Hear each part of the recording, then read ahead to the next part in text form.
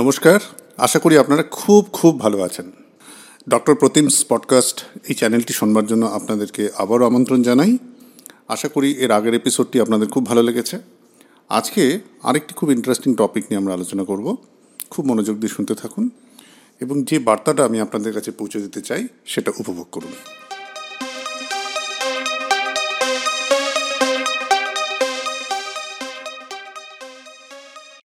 কিডনিতে cyst, ultrasound করে হঠাৎ জানা গেল যে কিডনিতে একটা সিস্ট হয়ে রয়েছে বা একাধিক সিস্ট রয়েছে। শুনলেই তো নানান চিন্তা।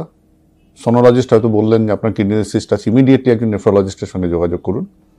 এই কিডনির সিস্ট কি তার সমস্যা হতে পারে, এর থেকে আমাদের বাঁচার উপায় কি করলে কিডনি সিস্টের রোগী একজন সুস্থ থাকতে পারেন, এটা নিয়েই আজকে আলোচনা করব।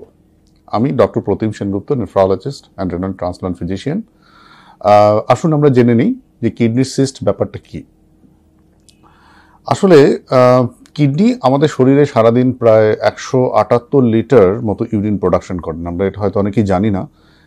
সারাদিনে আমরা হয়তো 1.5 থেকে 2 লিটার ইউরিন করি, কিন্তু কিডনিকে প্রায় 178 লিটার ইউরিন ফিল্টার করে তার থেকে আবার রিপ্রসেসিং করে মাত্র 1.5 থেকে 2 লিটার ইউরিন তৈরি করতে হয়।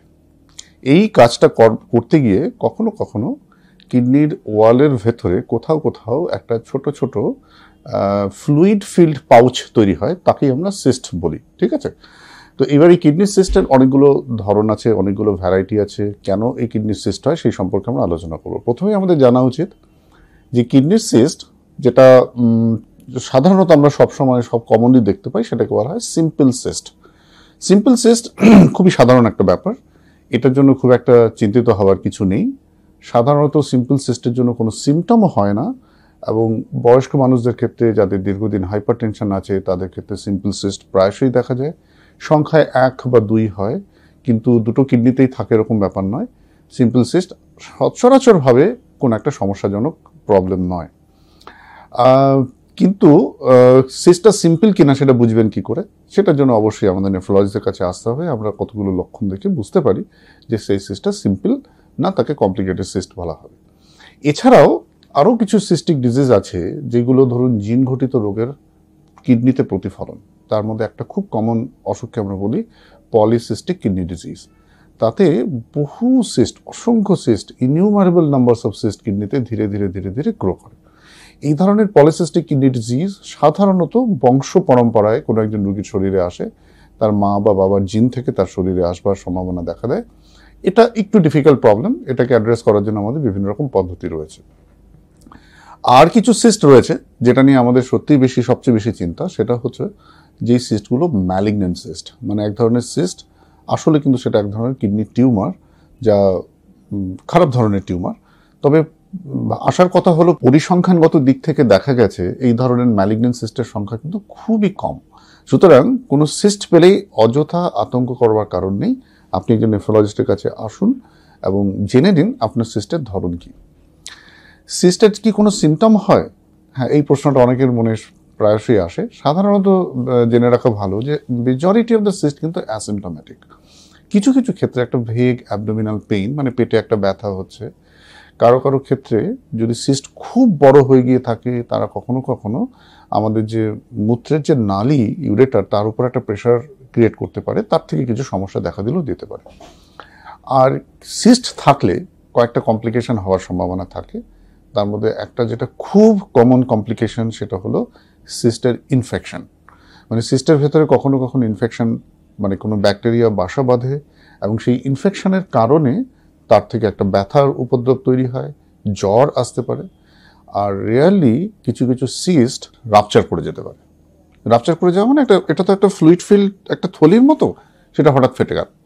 তো সিস্ট রাপচার হলে কিছু ক্ষেত্রে আমরা দেখেছি যে সিস্টের থেকে, রাপচার্ড সিস্ট থেকে ব্লিডিং হতে পারে। সেই ব্লিডিংটা এক্সটার্নালি ইনসাইড দ্য অ্যাবডোমেন অথবা internally inside the urinary system, যার জন্য ইউরিনের সাথে রক্তও একটু আসতে পারে। ঘাবড়াবার কিছু নেই, এই সমস্ত সমস্যাগুলোর সমাধান রয়েছে। এইবার প্রশ্ন আসি যে সিস্ট প্রিভেন্ট করবো কি করে। সত্যি সিস্ট প্রিভেন্ট করবার কিন্তু সেরকম কোনো সহজ উপায় নেই, কারণ সিস্ট বেশিরভাগ ক্ষেত্রে কেন হয় সেই কারণটা আমরা জানি না। যে সিস্টিক ডিজিজগুলোর কারণ আমাদের জানা রয়েছে সেগুলো জেনেটিক অসুখ, এবং আপনারা তো বুঝতেই পারছেন জিনগত অসুখকে মানে প্রিভেন্ট করাটা একটু ডিফিকাল্ট। তবে কি দেয়ার আর ফিউ মেডিসিন যে ওষুধগুলো নিলে আমাদের এই সিস্টের growth, specially autosomal dominant polycystic kidney ডিজিজের ক্ষেত্রে সেই গ্রোথকে প্রিভেন্ট করা সম্ভব। মানে একটা সিস্ট কত তাড়াতাড়ি বড় হবে, কত দ্রুত বড় হয়ে সে কিডনির সাধারণ ফাংশনাল টিস্যুর উপর প্রেশার ক্রিয়েট করে তাকে আরও দ্রুত একটা ক্ষয়ক্ষতির দিকে নিয়ে যাবে, সেইটাকে আটকানোর সমস্যা কিছু নিশ্চয়ই রয়েছে। আর যেটা প্রিভেন্ট করা সম্ভব সেটা হলো সিস্ট রিলেটেড কমপ্লিকেশন, যেমন সিস্ট থেকে ব্লিডিং, সিস্টের ভেতর ইনফেকশন, এগুলো প্রিভেন্ট করবার ওষুধ নিশ্চয়ই রয়েছে। সুতরাং একটু যদি সামারাইজ করে বলা যায় যে কিডনির সিস্ট নিয়ে অযথা আতঙ্কিত হবেন না। মেজরিটি অফ দ্য সিস্ট হচ্ছে সিম্পল সিস্ট, যেই সিস্টগুলোর জন্য সাধারণত কোনো কিডনির সমস্যা হয় না বা রেনাল ফেলিওর হয় না।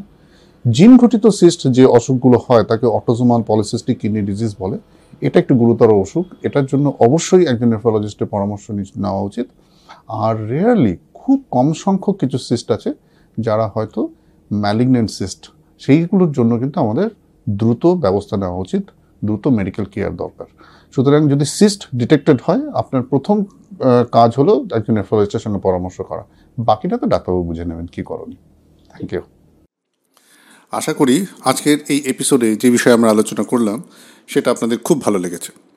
এর আগে আমাদের অনেকগুলো এপিসোডে আমরা নানান ধরনের গুরুত্বপূর্ণ টপিক নিয়ে আলোচনা করেছি। সেই এপিসোডগুলো সম্পর্কে যদি আপনি জানতে চান বা সেগুলো সম্পর্কে বিশদভাবে যদি আপনি আবারও একবার শুনতে চান, তাহলে please don't forget to log in www.drpratim.com। আবারও বলছি, আমাদের পুরনো পডকাস্টের এপিসোডস, আমাদের ব্লগ, আমাদের নানান ধরনের educational video, patient education courses, e books, এই সমস্ত সম্পর্কে যদি বিশদভাবে আপনি জানতে চান, please don't forget to log in www.drpratim.com।